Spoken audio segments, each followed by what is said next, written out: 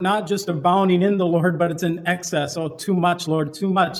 It's as if when the Lord asks us to try him, to see if he will not pour out his blessings upon us, and when he says they're pressed down and shaken and running over, that there's too much. We're abounding too much in the presence of the Lord, in the work of the Lord, in the walk of the Lord in our lives. That's where the Lord wants us, to abound in excess. Lord, I can't take it. It's too much.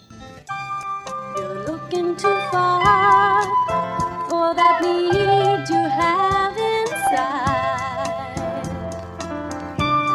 You're on a big merry-go-round and it's taking you for a ride. You've got to let go and let God.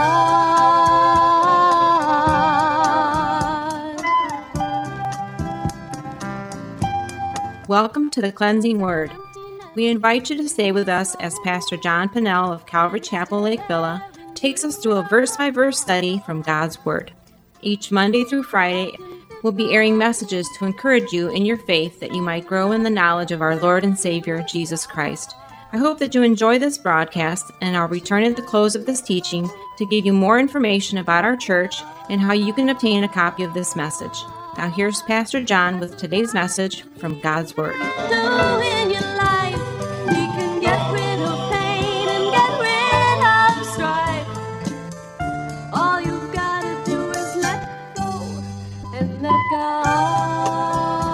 We're going to get into the text by reading the first 8 verses here.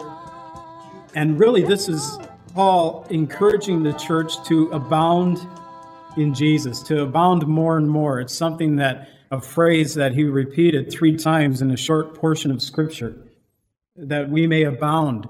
And one of the areas that he wanted us as a church to abound in is in regards to this area of sexual immorality, not to abound in sexual immorality, but in the fleeing from, to be cleansed from it, to walk in such a way that brings honor to the Lord.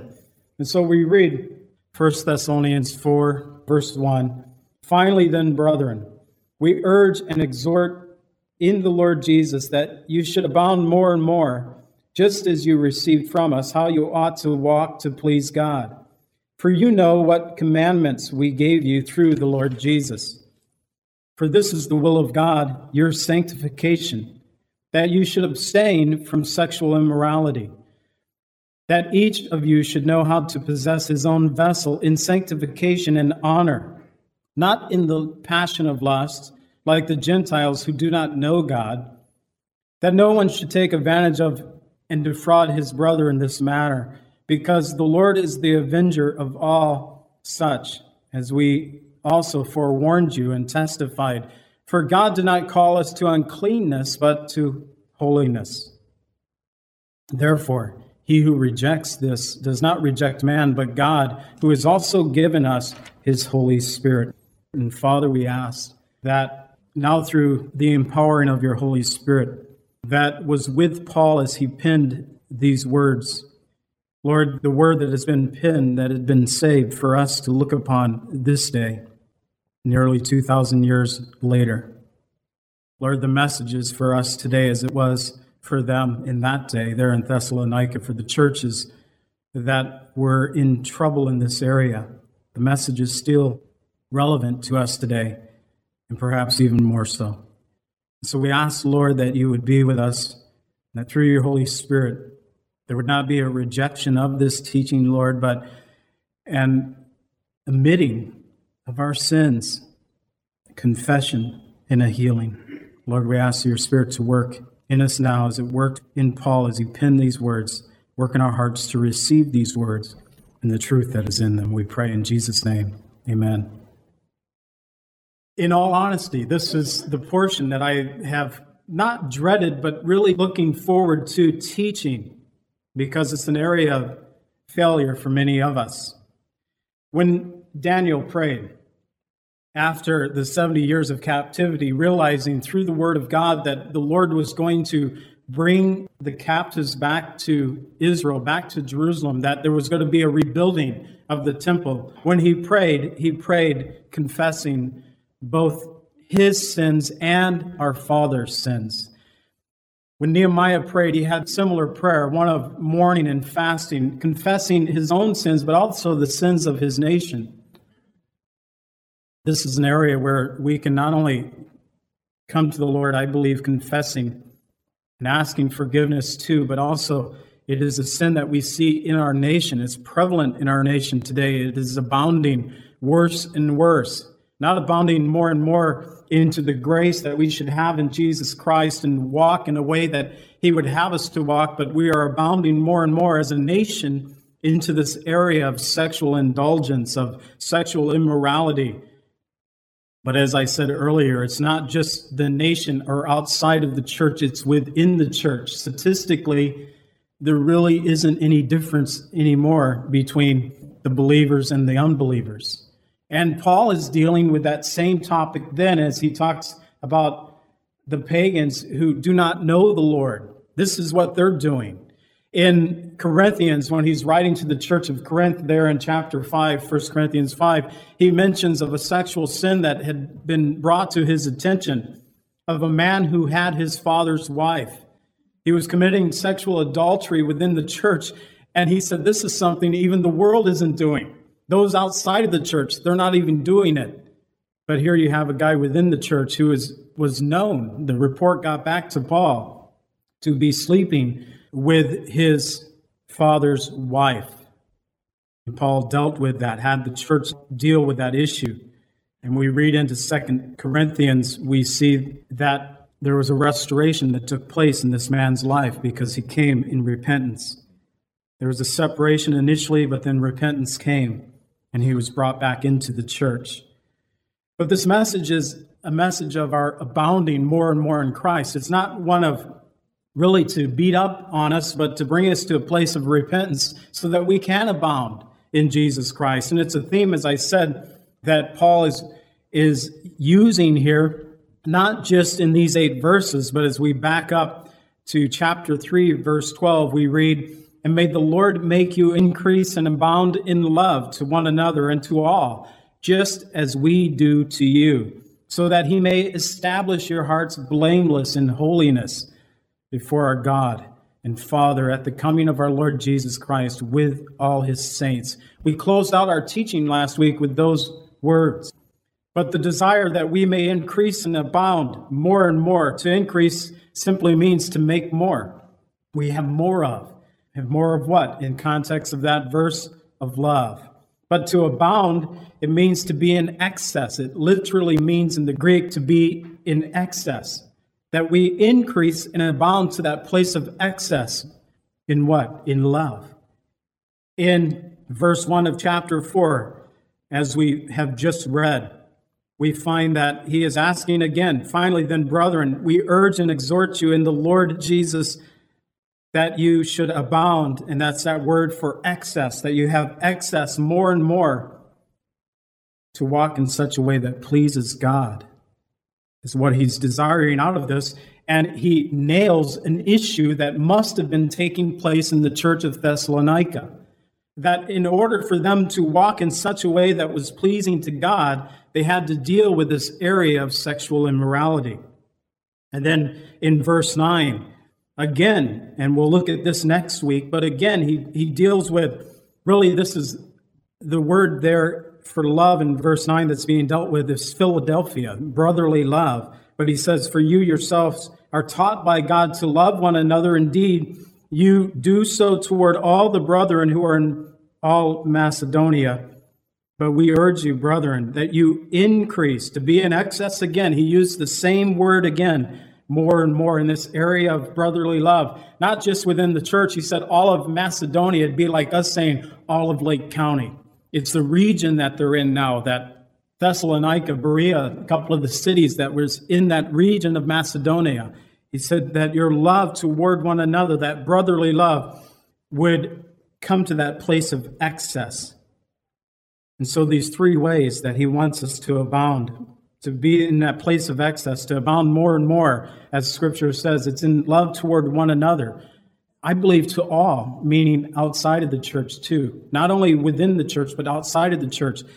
But then to abound more and more, to walk in such a way that is pleasing to God. We'll be looking at that today It's more of our work as believers, as we'll deal with next week, to abound in our walk in such a way that we are representing Christ well. One of the great dangers of the church today is because the world isn't seeing a difference between those of us in the church and those who are outside of the church. We're preaching one thing, but we're living something totally different. And for us to come to that place of excess, to abound more and more, as Paul is desiring for us, there needs to be a concern of the condition of our walk in this world and our work in this world.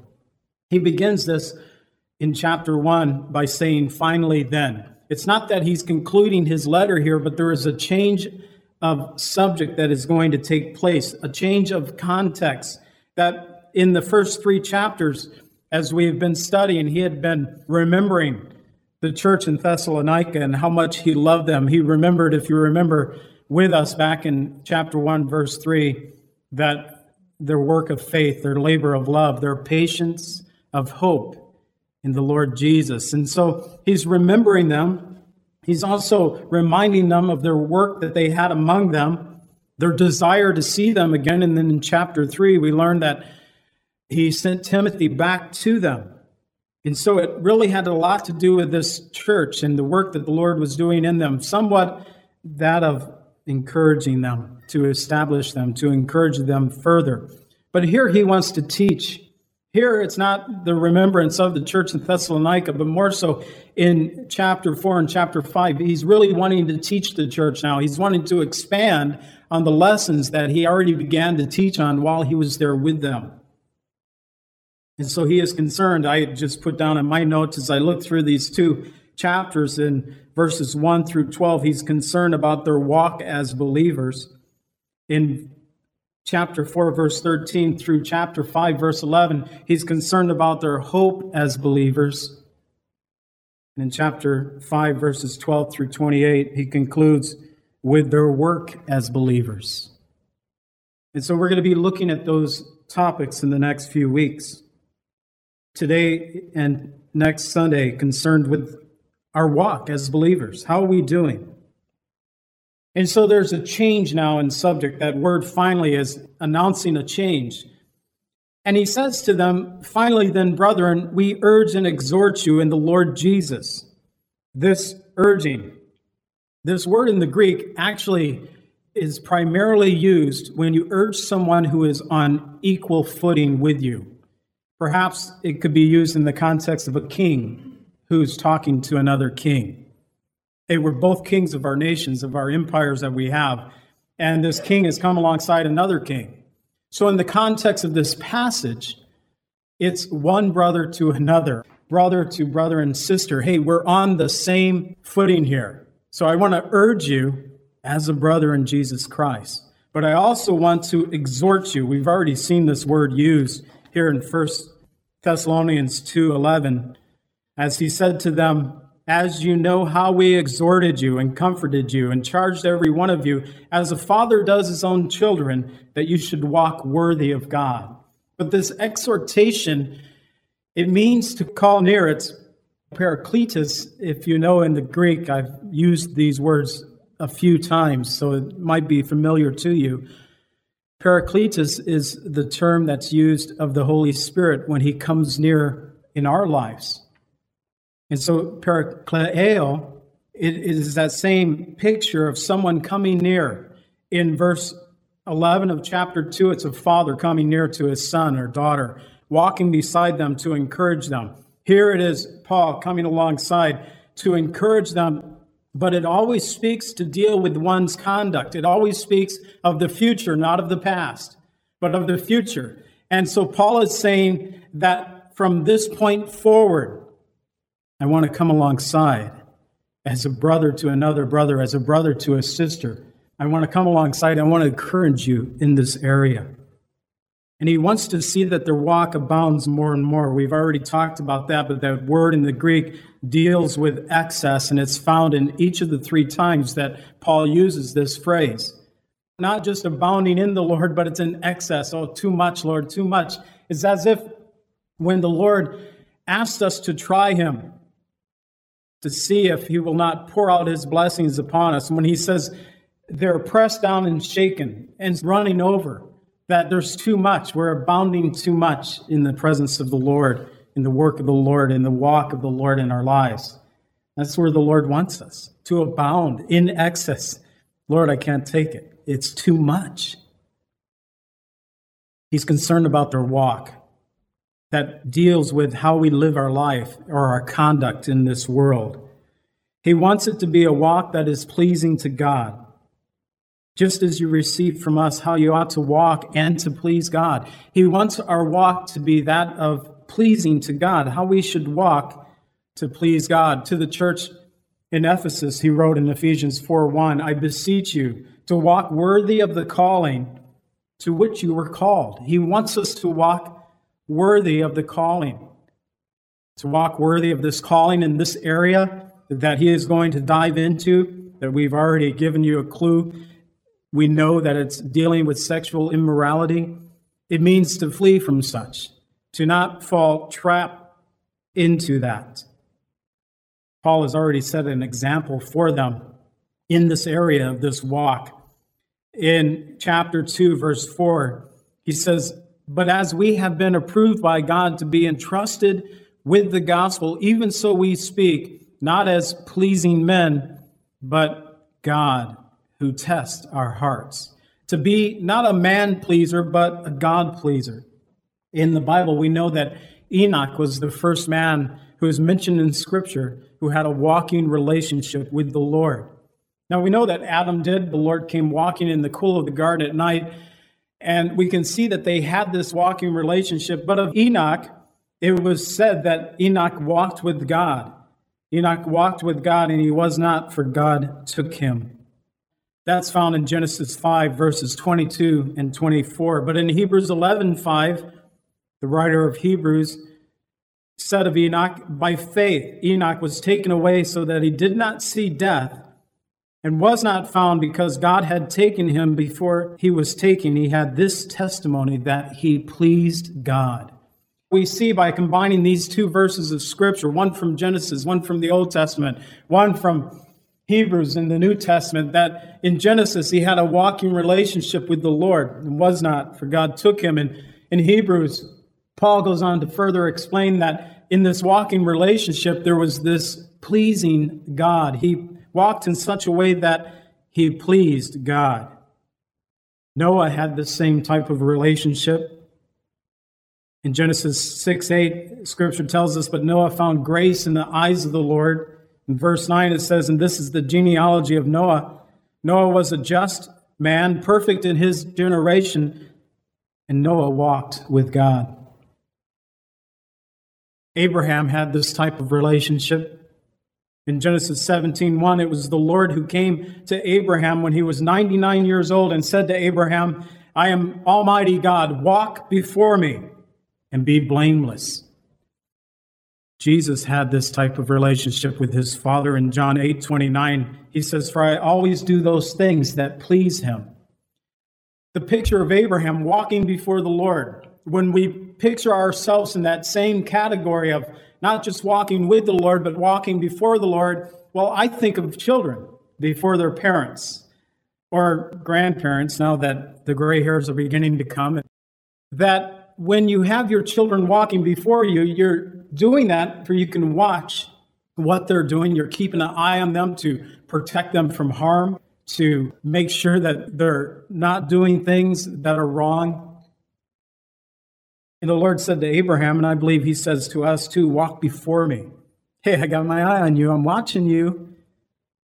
But also he desires to walk with us. There's something different about that type of walk, as we mentioned with Enoch, as we mentioned with Noah, that they walked with the Lord.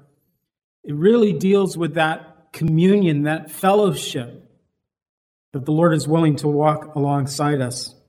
And here in this area, Paul's willing to walk alongside the church in Thessalonica to bring them into that place to where their walk is pleasing to God.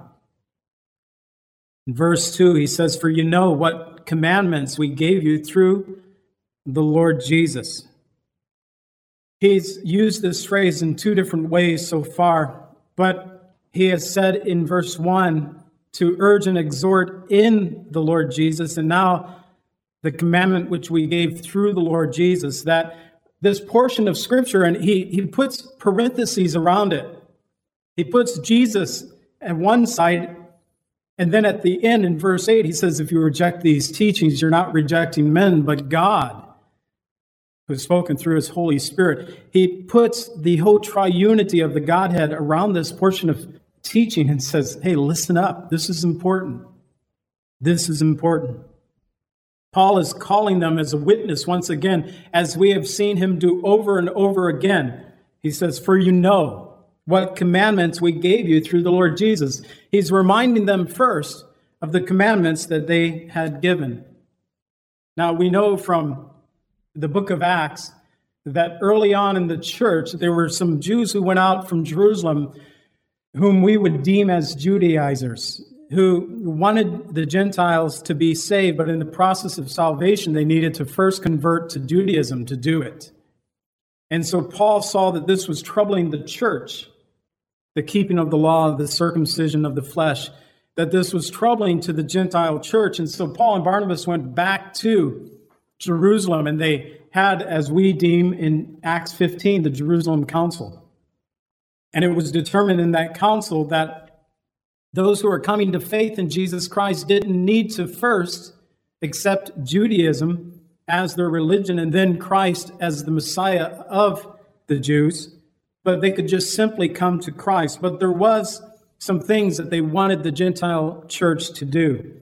And they sent forth Paul and Silas and Justus with a letter that stated in Acts 15:28, this is the climax of the letter. There's an introduction of Paul and Silas in their regards to the church, but here's the climax of the letter, which states in Acts 15:28, for it seems good to the Holy Spirit, meaning that these 4 points that are laid out here was by the inspiration of the Holy Spirit. It seems good to the Holy Spirit and to us to lay no greater burden than is necessary upon you. That 1, you should abstain from things offered to idols. Number 2, that you should abstain from the blood, meaning the kosherness of how the food is prepared. Number 3, you should abstain from things that are strangled. And number 4, you should abstain from sexual immorality. If you keep yourselves from these, you will do well. And so on this second missionary journey, Paul and Silas went out with this letter, and he shared it with the churches that he had ministered to on the first missionary journey, and they received it with glad hearts. But I also have to believe that he continued to teach on these things. As you are coming to faith, this is what the church in Jerusalem has decided is necessary for you. And so he called them as witnesses, for you know what commandments we gave through the Lord Jesus to abstain from sexual immorality. In verse 3, he says, for this is the will of God, your sanctification. How many have asked that question? Lord, what's your will for me? What do you desire for me in my life? Here's an answer to it, your sanctification. We find this phrase, the will of God, being used in various places in Paul's writing. In Romans 12:1, I beseech you, therefore, brethren, by the mercies of God, that you present your bodies a living sacrifice, holy and acceptable to God, which is your reasonable service.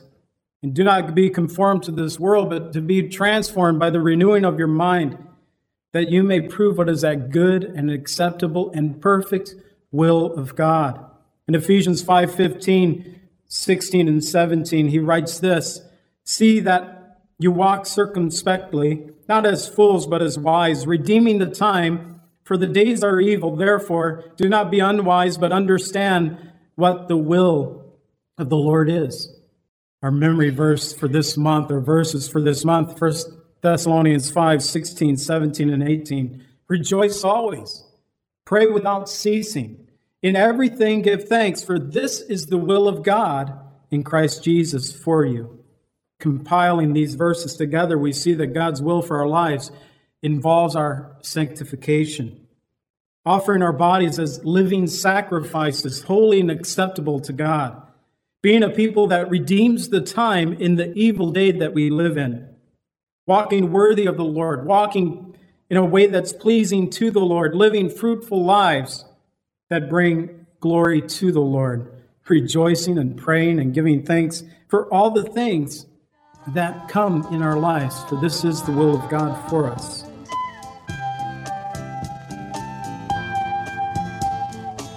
Calvary Chapel is a fellowship of believers in the Lordship of Jesus Christ. Our greatest desire is to know Christ and to be conformed into His image by the power of His Holy Spirit. If you would like more information about Calvary Chapel, or if you would like a copy of today's message, please contact us at 847-265-0646. That's 847-265-0646. Thank you so much for joining us today, and may the Lord richly bless you as you worship Him today.